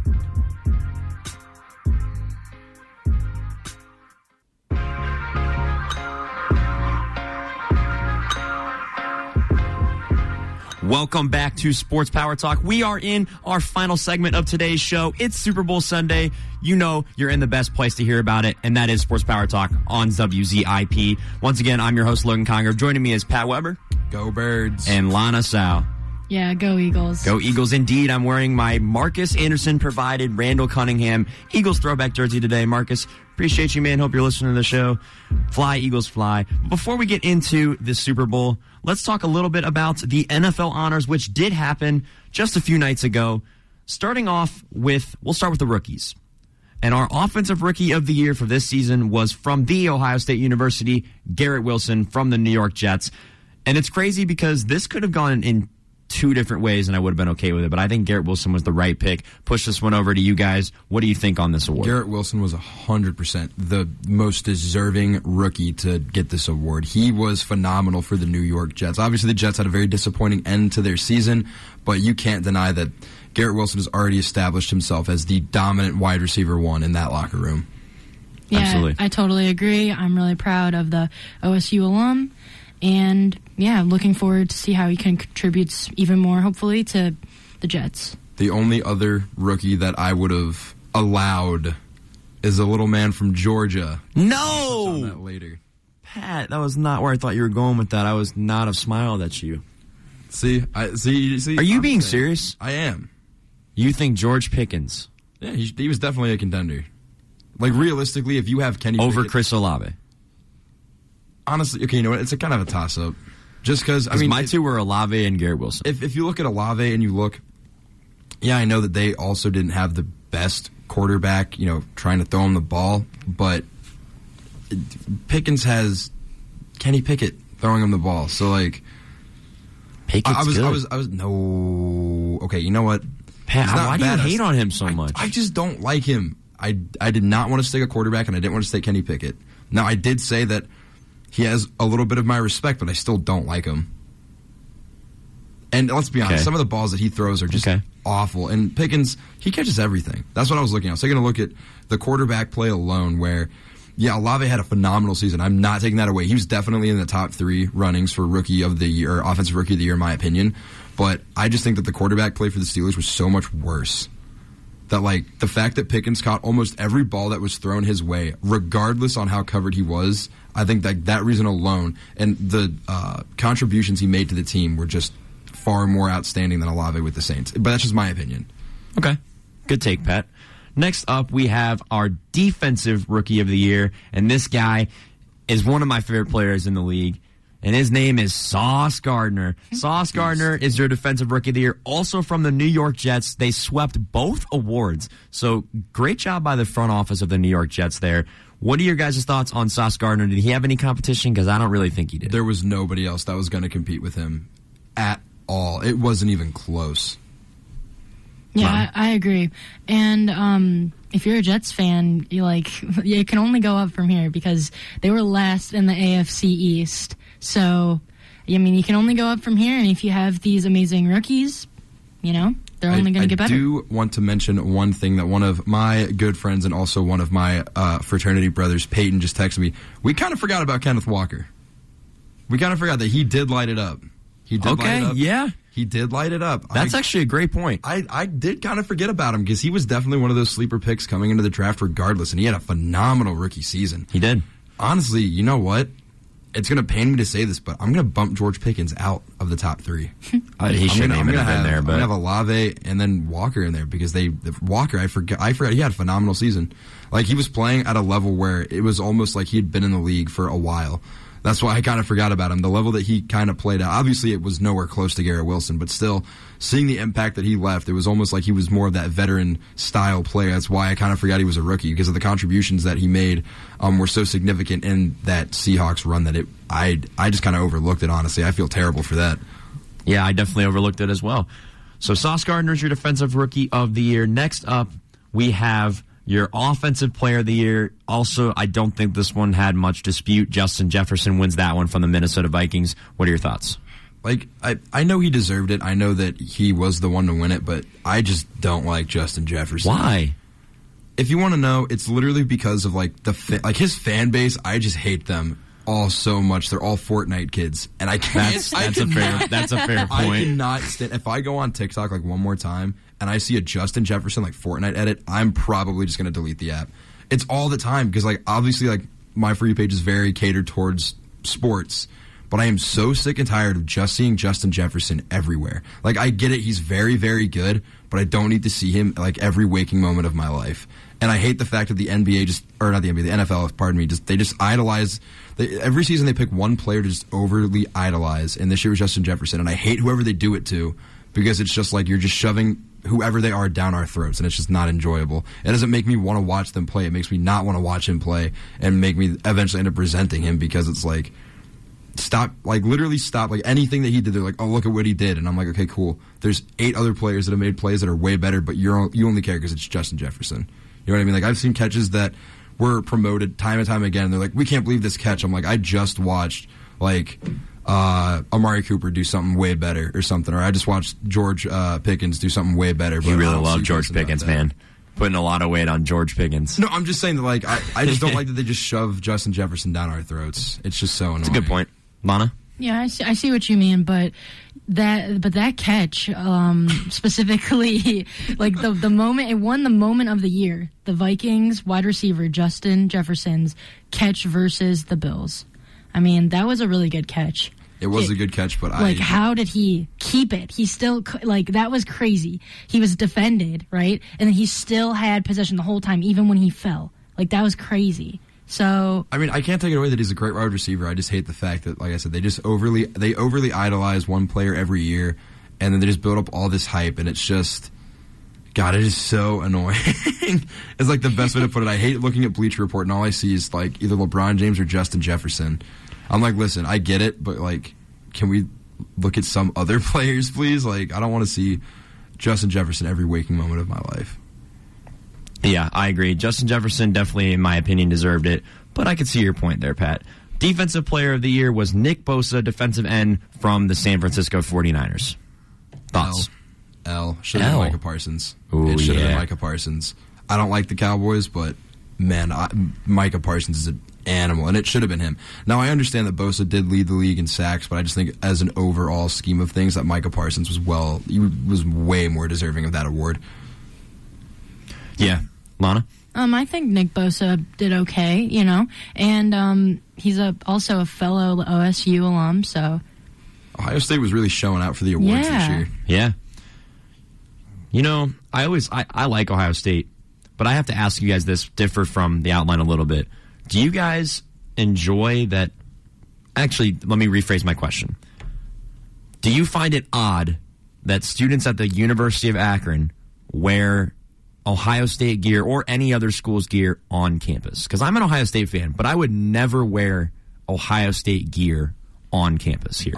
I would say yeah, although I am guilty of I do wear my Penn State hoodie from time to time. I'm literally wearing it under my jersey right now because it's the only white hoodie I have. Ohio State bothers me a little bit more than others because it kind of makes us look like we're like some branch campus. And we're not. See, I completely agree with that. So it's one thing is like you can go to any MAC schools and obviously you're going to see people wearing not MAC college. For sure. Because you know what I mean? Like if you're a fan of whatever college team, and you're in a MAC school, obviously you're going to still support that team. It's like any other sporting franchise. But I do agree. It is very weird that I walk around and it's like, all right, am I at the University of Akron or am I at the Ohio State branch campus Akron? Like what are we doing here? For sure. I understand that we're not good at we're not good at football. I get that, but like as somebody who loves the Zips, we're good at about everything, and I personally think that the school spirit on this campus is like downright horrendous. Like it's bad. It's pretty bad. I won't lie to you. I've personally have never been to like a school where like I understand like we don't have a lot going for us in the city of Akron, but just have some pride in your school. Have some pride in your school. You know what I mean? For sure. Take pride in where you are. I don't think that you should just go around repping another college all the time. Be proud of where you are. We're a prestigious school. Regardless of what the outlying area might seem. We're one of the best engineering schools, in not just in Ohio, in the United States, and that's something to be proud of. Like you have every right to show some school spirit, but I just wish that we would, and we just Zip students they just don't. Lana? Yeah, I definitely think it's weird if you're you're a student at the University of Akron. You should have that pride for sure, and I also think that at the Zips games, though, it's fun still because we still have like the AK Rowdies, and that is a huge school spirit. Like again, going back to the Kent State, I will never forget that because it was so fun. It was really fun, and those are the types of people that I love at the University of Akron. Those people that love Zips pride, and you should be proud to be a Zip every day. If we could get the turnout and the energy that we had at the Jar for the Kent State game at almost every home game, and I'm not talking like a sellout, but I'm talking like an 80%, like actually fill the Jar consistently. We as a school, our enrollment would probably be in the 20,000s easily, because why do people come to college? Yes, for academics, but another reason they come to college is they want to go and they want to experience the college life. They want to go to the sporting events, and nobody shows up for any Zip sporting events at all. The only ones they show up to are basketball games against Kent, because that's the one that we know we can win. And it's a little bit frustrating because it's like all we have to do is have the student body just come out and support, and that's all we need. Just come out, be loud, be proud to be a Zip. But nobody really does, and it's kind of frustrating in a way. Absolutely. Good discussion there. I agree. My one friend posed that question to me not that long ago. That's the reason I asked. He's a frequent listener of the show. So hopefully you heard, Matt, that one was for you. But let's continue with the NFL honors as we do have to get into the Super Bowl here shortly. Coach of the Year was Brian Daboll of the New York Giants. For me, no question. Perfect. Yeah, I agree. 100%. Lana? Yeah, I agree. I think Brian Daboll did an excellent job with the New York Giants this year. He was absolutely not expected to do that in one season, make the playoffs, especially with Daniel Jones as your quarterback. I don't like the opinion up here that Daniel Jones, Danny Dimes is a good quarterback. Hey, Danny Dimes, baby. Be quiet, man. I'm muting your mic. I will pop this question for you, though. And Coach of the Year, if it wasn't going... Okay, who, in your opinion, was the second most deserving? I'm just kind of curious on this. Doug Peterson. Okay. For the Jaguars. Okay. Why? Who's your pick? I would have to go Doug Peterson as well. I'm not going to lie. I know you're probably thinking I was going to say Mike Tomlin. Yeah. Honestly, I just think it's time that, in my opinion, Tomlin, he deserves the award at some point. I mean, come on. What are we, 16 consecutive? At least 500. This homer, man. Oh yeah, shush the Steelers. Hey, I didn't put him on. I didn't put him at number 2 though. Lana, do you agree? Well, I guess who would be your secondary pick? If not, I guess I didn't even really think that there'd even be a dispute. As long as it's not, I don't think it's Mike Tomlin, but I'm fine with the Giants, the Brian. I would say that Doug Peterson was definitely. He was definitely the second most deserving, though. I completely agree. He really turned Jacksonville around in a season. Absolutely. And then next up, we have our MVP, which was Patrick Mahomes. What an L. Yeah, I don't know if I like that one. What an L. Jalen Hurts. Jalen Hurts. Thank you. I am so sorry, but Patrick Mahomes is one of those players that, again, the NFL has over-idolized that man since he came into the league, and it's ridiculous. Like, yes, he's a very good quarterback, but when he does the most basic things, and I have to just watch 5 different clips of him doing the exact same thing, when I can watch any other quarterback do that, I just don't get it. I also don't think he played that well this season. Yeah, you made the Super Bowl. You played very well for the wide receiving core that you had. You did play pretty well, but Jalen Hurts was the best player in the league. And you just didn't give it to him, probably because he's not the fan favorite. He's not going to draw the names. That's why. And I hate how biased these awards can really be just based on a player's name. Yeah, I agree. I would have gone with Jalen Hurts. Not their name. Lana? Yeah, well, hopefully Jalen Hurts gets at least the Super Bowl W, right? So yeah, I'm fine with Patrick Mahomes being the MVP. However, I do hope that the Eagles win tonight. That's all that matters. Absolutely. Fly, Eagles, fly. I think Jalen Hurts getting snubbed from MVP is going to add fuel to the fire for the Eagles. I think the Eagles are going to win, but I think that's going to add fuel to the fire. I think that's going to propel Jalen Hurts to really show up today. I think so, too. And before we get into the Super Bowl, for our last couple minutes of the show, I wanted to get into the Pro Bowl. And it's not even really the Pro Bowl anymore. Do you guys think that this new format worked or not? Because I don't. Here's my take on it before I let you guys speak on this. I think that this should just be a title at this point. There doesn't need to be a game. They don't got to go play flag football because apparently people still get hurt. By the way, that was Russell Wilson's idea to play flag football. He told the commissioner that was what they should do. Russell Wilson is a walking L, bro. He is so weird. That is imagine going into the commissioner's office. Hey, you want to play some flag football? No, bro. Just take the title. And, why do you even have a say? You're definitely not a Pro Bowler anymore. That's my take on him. But I just think, why does there have to be a game anymore? Especially when some of the guys that are in the Pro Bowl are at the Super Bowl. Some of the best players are not even there. I think it should just be a title at this point. Yeah, either be a title or if you're going to do the Pro Bowl, make it after the Super Bowl. That way the people that actually got nominated to be Pro Bowlers can play. But I thought, I'm going to be so honest, that might have been the first NFL game that I have not turned on. It wasn't a game. Want to watch it. I don't understand. I didn't even know what was happening. I don't understand the appeal of, all right, let's get Allegiant Stadium, one of the best stadiums in the league, and then let's go ahead and slap a 40-yard piece of turf, yes, and then have people play flag football. That was the dumbest thing ever. And like you said, players still got hurt, so it makes no difference. Just get rid of it. Get rid of the Pro Bowl. This is the only sport that an all-star type game like this can't work. I am so sorry, but it just does not work. Lana? Yeah, I agree. The fact that Myles Garrett still got hurt is Of course, what? It would be a Browns player, too. Yeah, of course. Yeah, we're already down. Player. The Browns It's the curse. It's the Browns' curse. Now, you can't even speak on it, man. I know I can't, but as an outside observer of what the Browns have gone through, I'm just saying I'm not surprised. Okay. I'll take it, Pat. I feel for you, though. I feel bad for you guys. I do. I will say one thing, though, that's good for Browns fans is Joe Thomas. Yes, absolutely. Being now in the class of 2023 Hall of Fame, so... I can't lie. Yeah. Literally the best offensive lineman of all time. By far. I won't even lie to you. For sure. And apparently the first offensive lineman in NFL history. Hey. But, hey... The Pro Bowl definitely not working. Huge congratulations to Joe Thomas on that. That's very big for the Browns, and hopefully WZIP will be able to cover the Hall of Fame ceremony once again as we did last year.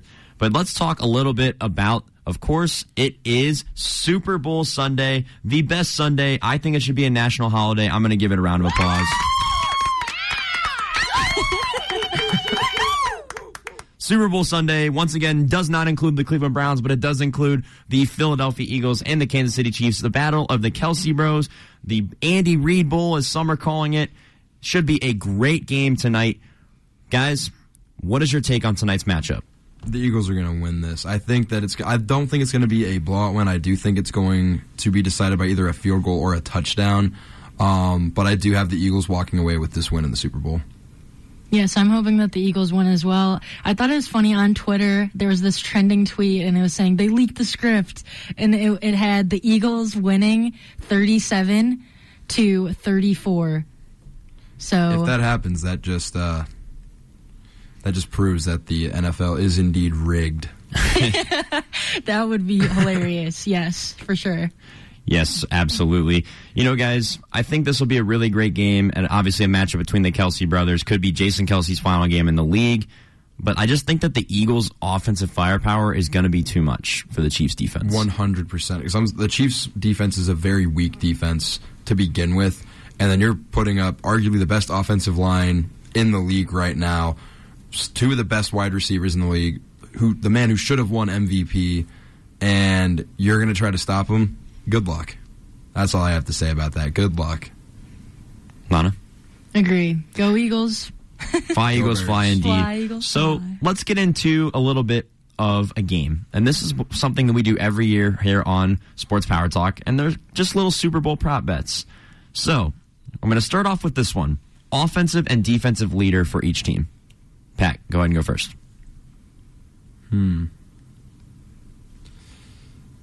Ooh. I don't know. This is a lot to think about because you're literally pitching up two of the highest powered offenses. I'm gonna send it to Lana real quick. I gotta think about this. Lana, do you have your leaders?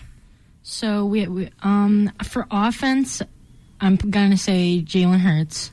In rushing or passing, do you think? What do you think he does more of tonight? Passing. Yeah, hopefully passing.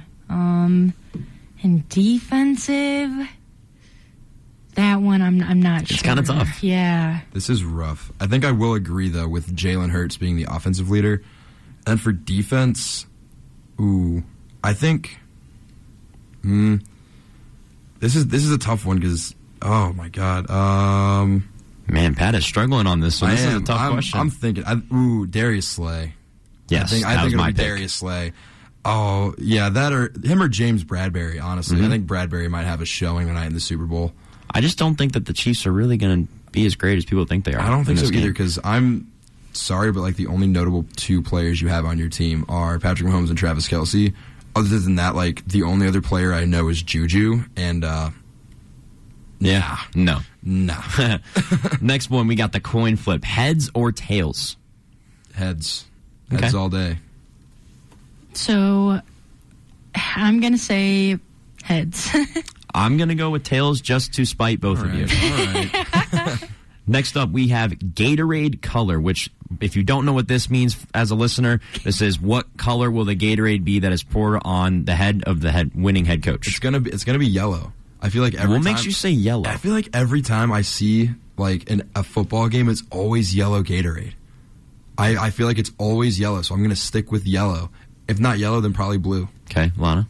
Yeah, I guess the common one too, because like I don't really see like I wanted to say like green or something because like that's like Eagles like colors, but like I've never really seen like green. Right, you have a green one, but if you drink the green Gatorade, you're vile. I'm sorry, if you drink the cucumber Gatorade, you're disgusting. All right, And then next up, well, my pick for the Gatorade color is going to be blue. I just feel like it's going to be blue. Blue or yellow? It's got to be blue or yellow. There's like no other color. Who scores first? And I'm talking more in the sense of a player. What player on either team do you think scores first? I think that Travis Kelce is going to score the first touchdown of the game for the Chiefs, receiving touchdown. No, I'm hoping it's going to be like a QB rush from Jalen Hurts. Gotcha. So, I'm going Miles Sanders, rushing touchdown of the Eagles. All right.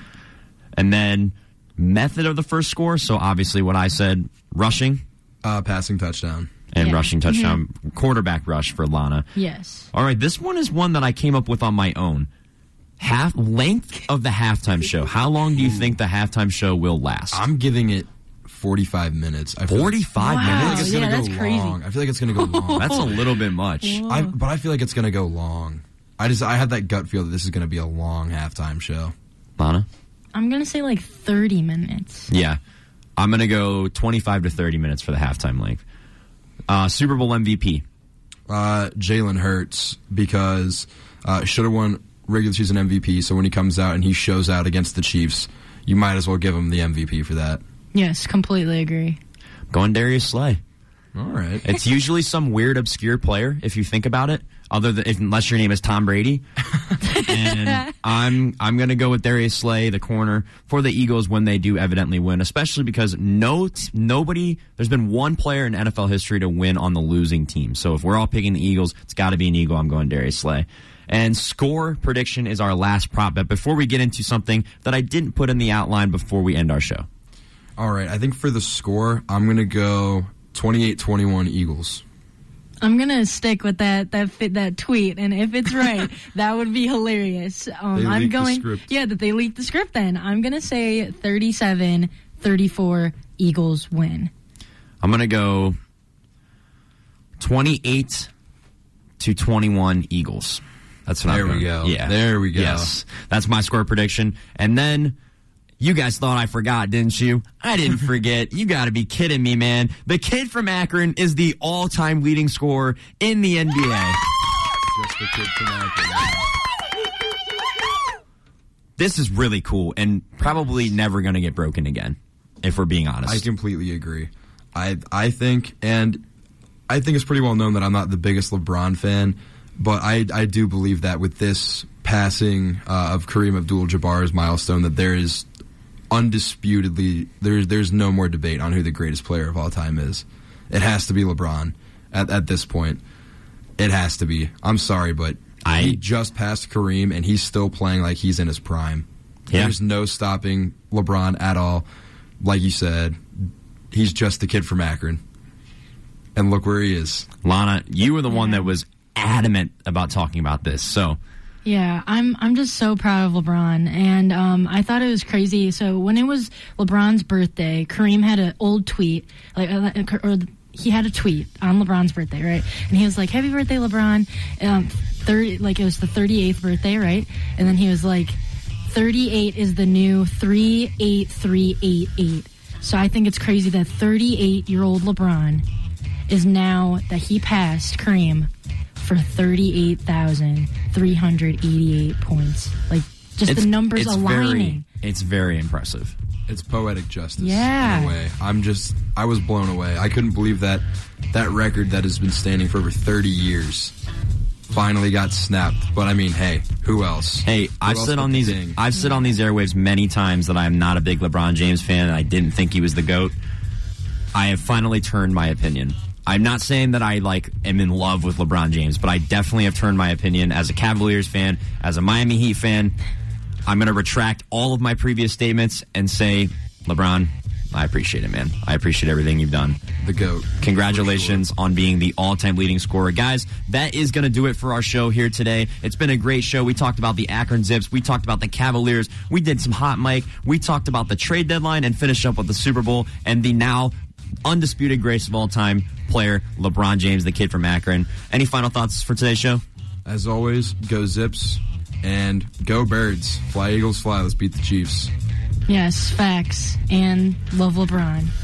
Check out Alex Henry's Not Your Everyday MMA podcast and Jake Murren's Forged in Ohio podcast. They both work so hard on both of those things, and they're both doing great things in their own aspects right now. Make sure to check them out on all major streaming platforms. Joining me today was Pat Weber. And Lana Tsow. And I'm Logan Congrove. Stay tuned for Entertainment Rebooted up next right here on WZIP. You're not going to want to miss it. Matt Permuka, one of our sports members, is featured on this week's episode. Once again, thank you for tuning in, and we will see you next week.